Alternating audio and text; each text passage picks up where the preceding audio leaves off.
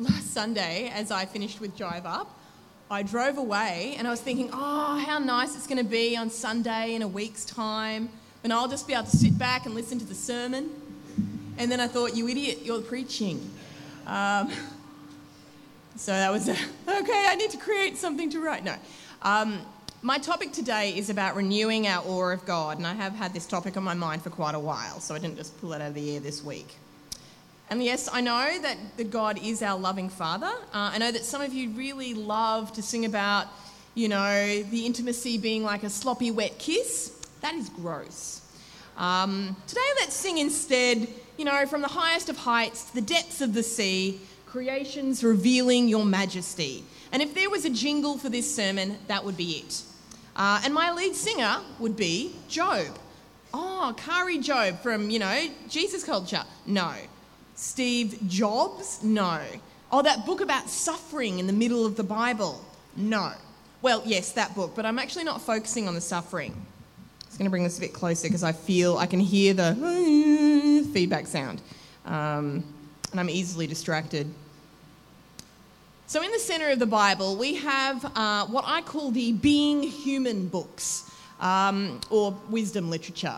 So the psalmist pours out his soul. Proverbs is honest about how annoying humans can be. Ecclesiastes faces the meaning and purpose of existence with an unflinching gaze and asks, why am I here? And Song of Solomon answers with sex. Not really. But before them all is Job. So Job's writer has been really helpful to us to show us that this book is actually historical, because they've included some specific place references and a specific lineage of someone. And so we know that the events likely occurred in this story post-flood, just before the time of Abram, due to the length of the time that the Bible tells us Job lived, which was in the hundreds. So this story takes place about 4,000 years ago. And it's probably one of the oldest existing pieces of drama in the world. Because much like ancient Greek drama, it has a prologue, or it sets up the situation, a bunch of long speeches expressing conflicting ideas, and ends with an epilogue.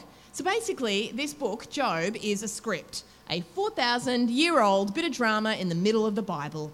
That's how I know God loves me. And also at the end of a lot of Greek plays is a feature known as Deus Ex Machina, which I just love saying, Deus Ex Machina. It sounds cool. Basically, it means God, Deus, arrives by machine, Ex Machina. So the ancient Greeks had this crane in which that's the machine, in which the relevant Greek deity character would appear from above and abruptly force a resolution to the action. We still call it Deus Ex Machina in a play or story or film when, rather than being solved internally, some force from outside imposes an ending on the narrative. So remember that. So let me give you a super quick gist of the book of Job.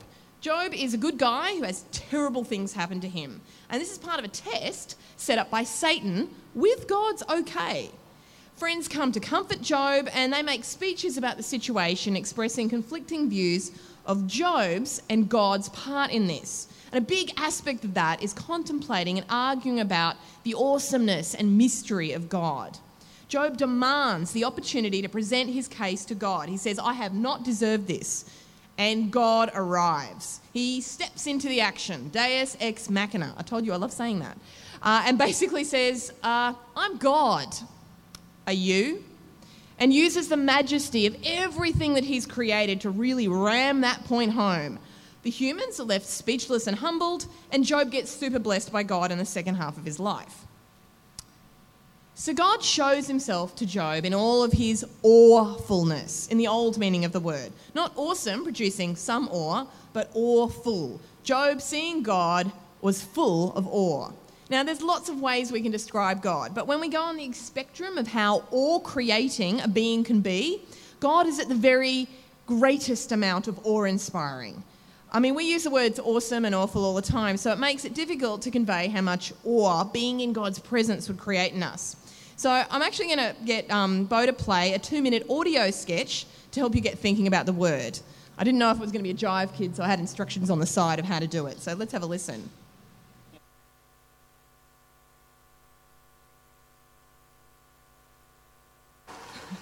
So I am using the I'm talking about the awfulness of God in the old meaning of word when I say that God is awful. So a thing or person we are in awe of, it takes all of our attention. There's no room for anything else in that moment. We find it really hard to look away. Think of an awe-inspiring physical feat. So I'm actually going to give you an example to connect with that feeling we have when we witness something awe-inspiring. So, Bo, if you can click onto, this will take about 2.5 minutes.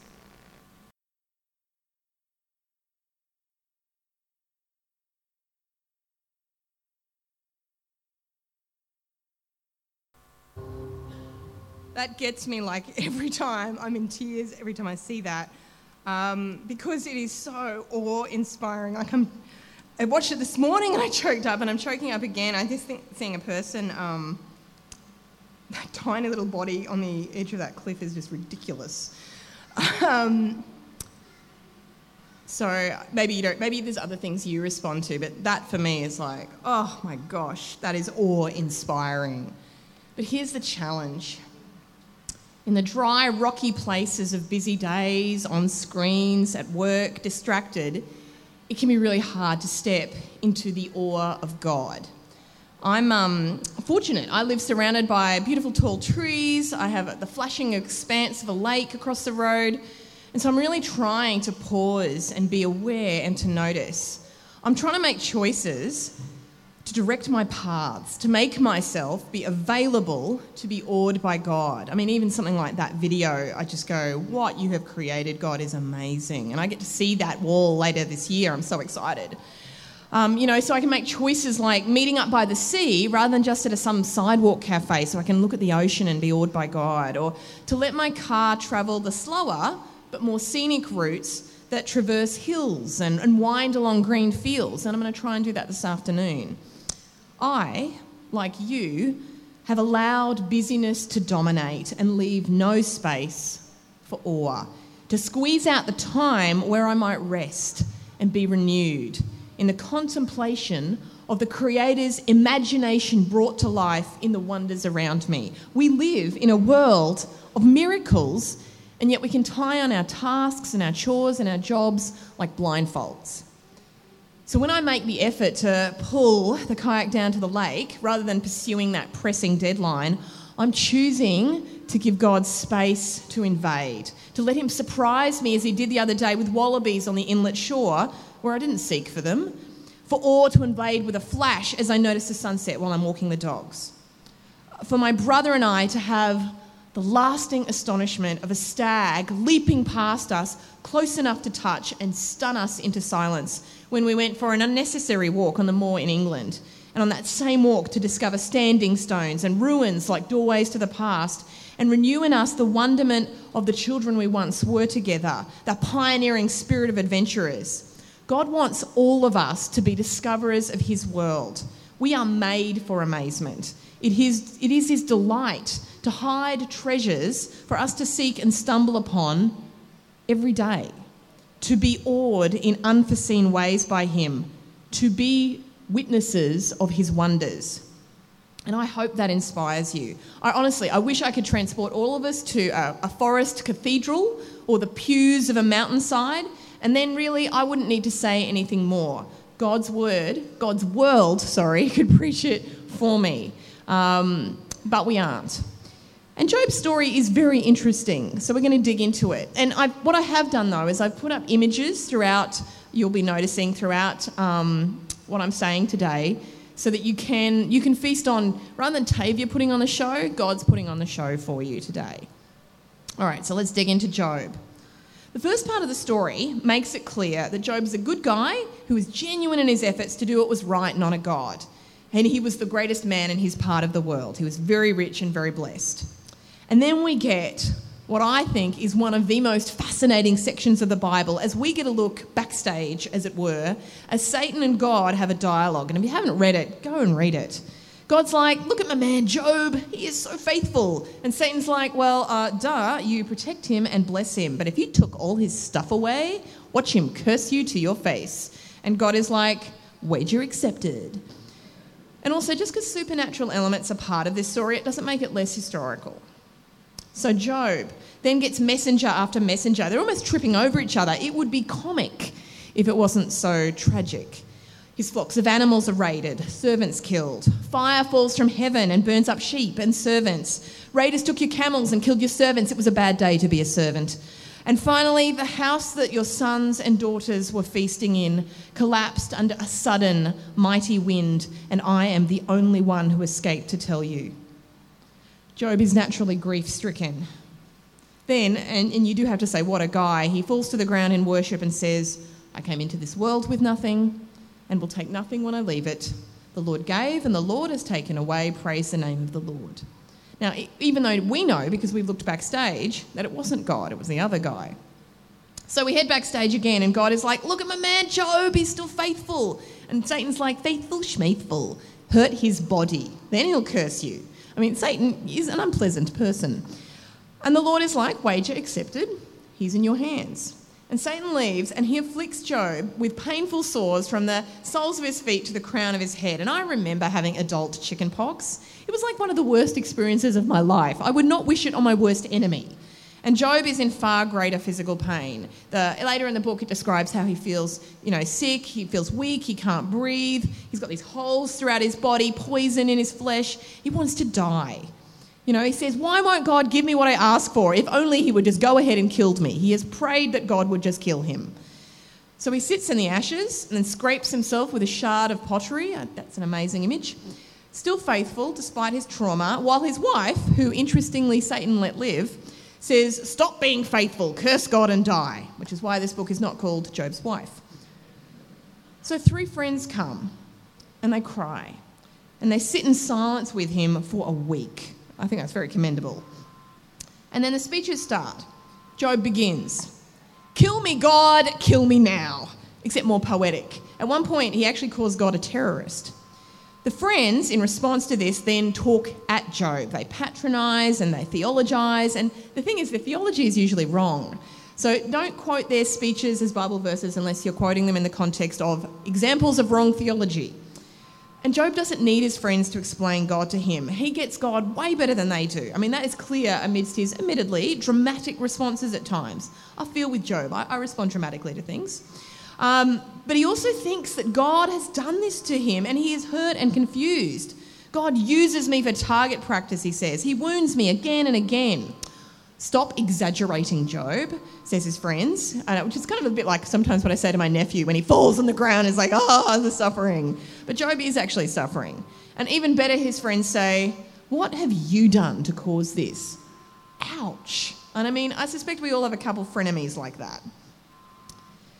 Many of Job's speeches are directed toward God, almost like he's in a court case. God holds me guilty, but I am not. I want to argue my case with him. And certain themes recur as Job tries to express all that is in his head. First, Job has a strong grasp of God's infinite greatness in comparison to us. Think of that tiny guy on that enormous cliff face, how he was dwarfed by that. And God, in comparison to us, is so much bigger. We are so much smaller. Although Job is confident that his suffering isn't caused by God's response to his sin, he admits, like all humans, he is sinful. He says, no soap can wash away my sins. And I love this image. Even my clothes are ashamed of me. He sees that there is a gap between the greatness of God and our humanity. If God were human, he muses. Do you see things as we do, he asks? Is your life as short as ours? He's kind of saying, then you'd get it. And of course, Jesus was God's eventual answer to Job's cry here. And then Job says, your hands shaped me. They made me in my mother's womb and now they crush me. I mean, I just want you to dwell on this awesome gap that God's unlimited capability to create or destroy us and anything else he made. Second, Job recognises that in nature, as I've been referring to, we can learn about God's awesome capability. And we hear this as Job rebuts his friends. He says, even the birds and animals have much they could teach you. Ask the creatures of earth and sea for their wisdom. All of them know that God made them. It's God who directs the lives of his creatures. Every man's life is in his power. And then he says, God has the power to act. I mean, we have desires, but we can't always act on them. God always has that capability, and that is an awesome thing. You know, I might desire the roof to fly up this building and give us more of a breeze, but that is not going to happen, at least not without a lot of effort and time and arguments with Kirk and Nicole. But muse on this. If he desires it, it happens. Third, Job gets God's awesome character and nature, that it is actually God himself who breaches the impossible gap on our behalf. Listen, he says, I am ready to risk my life. So what if God kills me? I am going to state my case to him. God, you will not keep track of my sins. You will forgive them and wipe out the wrongs I have done. And with prophetic insight, he says, there is someone in heaven to stand up for me and take my side. I want someone to plead with God for me as a man pleads for a friend. Contemplate for a moment the awesome character of God who provided our advocate, our friend Jesus, who ever pleads on our behalf. And I think most of you here do know him, but if you don't, get to know this Saviour, because this God who said, I'm going to do it all for you. All right, fourth, Job gets the opposite of awe. And despite the passing of thousands of years, I am sure that as I read the things that Job says, you are going to recognise the very modern people. He says, the wicked tell God to leave them alone. They don't want to know his will for their lives. They think there's no need to serve God, nor any advantage in praying to him. They claim to succeed by their own strength, but their way of thinking I can't accept. I mean, you can hear it in those phrases. There's no room for awe in thinking like this. You know, in thinking, go away, God, I don't want to know you. You are pointless, God, and nothing to do with me. I can do it myself. And when I hear people talk like that, I feel like there's something dead inside them, that part of them that could be alive to the awesomeness of God. Job, in contrast, and this is point 5, he wants to get close to God, to be where God is, despite the gap. He says, how I wish I knew where to find him, to go where he is. I want to talk with him. He knows that closeness with a majestic God, despite that majestic God's amazingness, is actually possible. And this is despite knowing, 6 things, how beyond God us really is, how immense in power God is. Job says, he never changes. No one can stop him doing what he wants to do. He will fulfill what he has planned for me. And I tremble in fear before him. It is God, not the dark, that makes me afraid. He hung the earth in empty space, but these are only hints of his power, only whispers we have heard. Who can truly know how great God is? Awe is a response to contemplating the infinite immensity of God and his power. And finally, contemplating all this as a model for us, it stirs Job to evangelism. He says, what hope is there for godless men in the hour when God demands their life? They should have desired the joy he gives. They should have constantly prayed to him. Not, you'll get out of trouble, but joy. Not pray or else, but enjoying conversational relationship with him. Job, in this moment, in the midst of his suffering, evangelises his frenemies. And he does it using awe. He says, let me teach you how great is God's power and explain what Almighty God has planned. Awe can be part of evangelism. So guys, use the wonders of this world, nature, the big stuff, but also the tiny micro wonders as well, in conversation with your friends. Get them outside, go walking, climb a hill, not those ones. Look at the Glasshouse Mountains, sit by the sea, find some trees, stay up and watch the stars. Let the world preach. As the Psalms say, the sky is constantly speaking of God and its voice is never silent. Paul tells us in Romans that God's power and nature can be known from what he has made. And then, after they've looked at the world, maybe tell them, as Job says, what the Almighty God has planned. All the mysteries that Paul talks of Jesus' salvation for us. And I want to repeat this point again. We should let nature renew our awe too. One of the things I like about nature is that it is separate from us. It's there whether we're there or not. And I find that can help us centre ourselves and find perspective. I find I can accept the mystery of God more easily somehow. I can sort of just accept being humble and in my right place amidst his greatness. Nature answers with God's voice, I am. I made you too. Be still and know that I am God. It's good for our soul. we can step back into the busyness with our inner place of communion with God refreshed and our self in balance. But despite all of Job's wisdom, it is interesting to observe that in chapter 29, Job also speaks like a comfortable Western person, a nominal believer, although I do think he's more than that. And I'll summarise. So this is stuff Job actually said, but I'm just putting it in modern words so we can connect with it. I had it all. People spoke well of me. I gave to charity. I was good to my subordinates. I was a good boss. I expected to live long. I was successful in my job. I was a leader. I was faithful to my wife. I mean, have you seen her? I did the spiritual rituals. I was hospitable. I was the man. But now I've lost all that, except the wife. My influence, my safety, my dignity, my health, and worst, God is silent. He pays no attention to me. Basically, Job is saying, I lost that sense I had before of being okay before God by what I did. So remember that for later.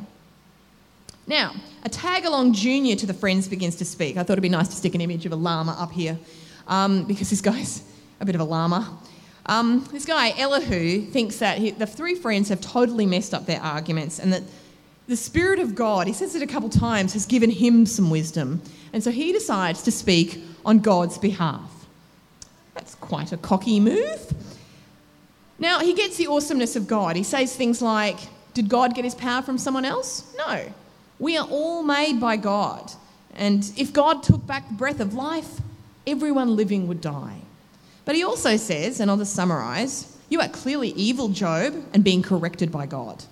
So I guess the awesomeness of God, but maybe not God's awesome love.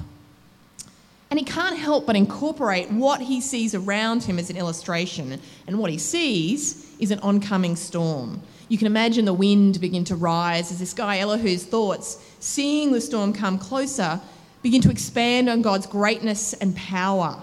So listen to the language of awe. Remember how great is God's power. Everyone has seen what he has done, but no one understands it all.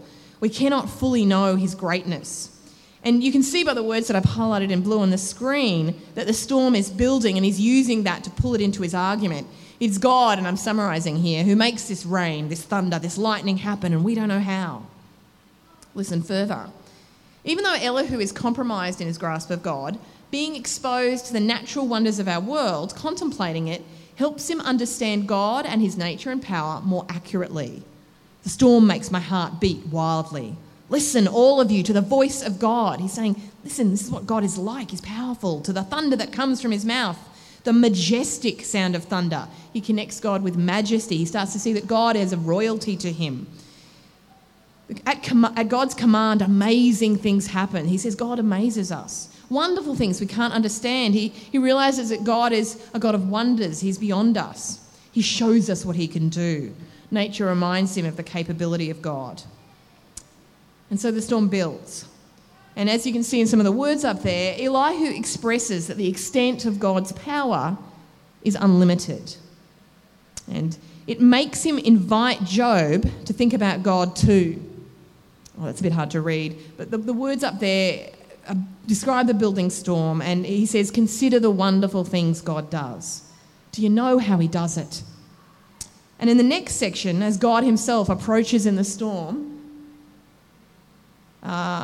Elihu suddenly grasps that Job has a realer relationship with God than he does. He wants Job to stand between him and God, just as the Israelites later at Sinai also want that. And he's actually so overawed, he struggles to think or even recall his point. I mean, I would probably feel like that if I saw those clouds too. Teach us what to say to God. Our minds are blank. We have nothing to say. Unlike Job, who's been crying out to come closer to God, Elihu, who talked a very big theological game, he doesn't want to approach or come close to God as he sees God's power. And using almost the same words the Israelites will say at Sinai, he says, I won't ask to speak with God. Why should I give him a chance to destroy me? And then the glory of God increases as God actually arrives. And he says, now the light in the sky is dazzling. It's too bright for us to look at. A golden glow is seen in the north, and the glory of God fills us with awe. God's power is so great we cannot come near him. He is righteous and just in his dealings with us. God's presence makes Elihu realise God's rightness of being, his justice. He says, no wonder then that everyone is awed by him and that he ignores those who claim to be wise. And finally, Elihu falls silent in awe, or possibly drops unconscious with an overwhelmed mind and body, because some people like Daniel did that in the presence of mere angels. And now God speaks out of the storm, and he uses the grandeur and full breadth of the cosmos and its total reliance on him to demonstrate his greatness and to basically provide a textbook example of overawing someone. He says, "Who are you to question my wisdom with your ignorant, empty words, and stand up when I'm talking to you?" Now that's authority. Were you there when I made the world? Oh, if you know so much, tell me about it. Now, we are to be like God, so that means that sassy pants sarcasm is now on the table. Who laid the cornerstone of the world? You know, he's kind of like saying the centre point of the only place we've found so far in the cosmos capable of supporting human life? Yeah, that one. In the dawn of that day when the stars sang together and the heavenly beings shouted for joy. God's telling us what the creation of the world was like. Now, C.S. Lewis developed this picture of the beginning of time itself. For time itself is another created thing in The Magician's Nephew. So I'm just going to read a passage to you because I find this passage inspires awe in me when I read it. In the darkness, something was happening at last. A voice had begun to sing. It was very far away, and Diggory found it hard to decide from what direction it was coming. Sometimes it seemed to come from all directions at once. Sometimes he almost thought it was coming out of the earth beneath them. Its lower notes were deep enough to be the voice of the earth herself. There were no words. There was hardly even a tune, but it was, beyond comparison, the most beautiful noise he had ever heard. It was so beautiful he could hardly bear it. Then two wonders happened in the same moment. One was that the voice was suddenly joined by other voices, more voices than you could possibly count. They were in harmony with it, but far higher up the scale, cold, tingling, silvery voices. And the second wonder was that the blackness overhead all at once was blazing with stars. They didn't come out gently one by one as they do on a summer evening. One moment there had been nothing but darkness. The next moment, 1,000 points of light leapt out, single stars, constellations and planets. There were no clouds. The new stars and the new voices began at exactly the same time. If you had seen it and heard it, as Diggory did, you would have felt quite certain that it was the stars themselves which were singing, and that it was the first voice, the deep one, it just gets me, which had made them appear and made them sing. And as you can tell, I find that an awe-inspiring vision of the creation of the world. That's what God's trying to connect Job with. So let me pull out some other things God says. I mean, I'd love to read it all, because it's not every day I get to play God. Yeah, pun intended. I marked a boundary for the sea. I told it, so far and no farther. Here your powerful waves must stop. I mean, consider, the ocean stops regularly in one spot thanks to its dance with our moon. That is an amazing wonder. It doesn't overrun the land in enormous tidelands, changing each day, making life impossible. He says, Job, have you ever, in all your life, commanded a day to dawn? Have you been to the springs in the depths of the sea? Have you walked on the floor of the ocean? Imagine the Marianas Trench, the deepest place on earth, the intense pressure of those depths. Our increasing knowledge of this world only increases the awesomeness of God. And God goes on to refer to sources of light and darkness, snow, hail, rain and ice. He says, has anyone ever shown you the gates that guard the dark world of the dead? Consider, God created the boundary between life and death. Have you any idea how big the world is? Answer me if you know. Oh, I'm sure you can, because you're so old and you were there when the world was made. Sarcasm on a Sunday morning, and I'm just quoting scripture.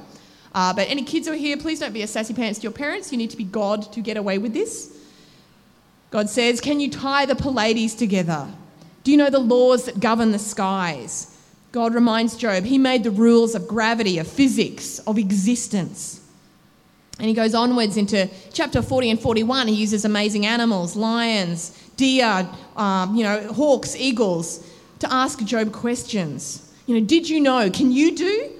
And when prompted, Job is like, yeah, I'm just going to shut up and grovel. but God demands he stand. Now, this sort of caught me last night, and I went, oh, why does he demand he stand? And there was a couple things that came to mind. One is that I think God does want to be in dialogue with us. He wants to have a relationship that is more than us just kneeling pathetically. But it could also be that he gave us his authority, this amazing authority over this world at the beginning. Yeah, we gave it away, but we were meant to have this impressive authority that I've just been describing. I mean, think about that for a second. And it's been given back to us. So let's stand up and use it. All right, segue done. God continues, are you as strong as I am? Can your voice thunder as loud as mine? We often refer to the still, small voice in the Elijah story, and that's very valid. But God can also speak in thunder too. I mean, at Jesus' baptism, some said it thundered. God says, if so, stand up in your honour and pride. Clothe yourself in majesty and glory. I mean, I struggle just to clothe myself in this morning, let alone with majesty. Our kings and our pomps and our cathedrals are human attempts to give visuals to the glory of God, which a forest or a mountain or a sunset with a martyrs of clouds can outdo in a moment. God says, can you destroy the powerful? God can. Or simply alter the time of death? God can. And God finishes with two of the most awful of his creatures. He's giving Job an image of wild, strong, terrifying power by using animals Job would have encountered and been awed by. He describes an untamable dinosaur. I created him and I created you. And later in chapter 41, a dragon type of dinosaur who God says strikes helpless terror into even the strongest person. Flames blaze from his mouth and streams of sparks fly out. Smoke comes pouring out of his nose and his breath starts fires burning. For him, iron is as flimsy as straw. There is no arrow that can make him run. He laughs when men throw spears. There is nothing on earth to compare with him. And God is greater, wilder, and more untamable and terrifying yet. And that is who we are meeting with on a Sunday morning, whose authority we invoke when we command healing. Because Jesus is all that. He is good, as Lewis said, but he's wild. Job's final response to all of this is, you're powerful.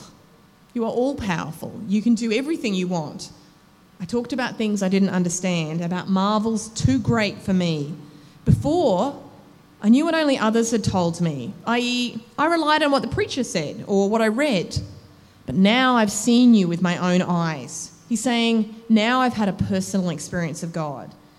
Job maybe had a theoretical and accurate in many ways grasp of God before, but now he has a more complete grasp. An important part of that, God's speech suggests, is awe of God.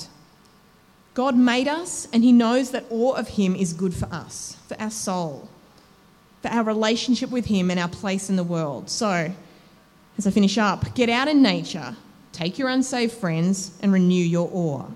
And I'm going to finish with an opportunity, as Bo plays this track, for us to silently just contemplate the awesomeness of God with a few of the images from before and a few new ones. And then I'll do the healing prayer. So if you can play the track and the images, Bo.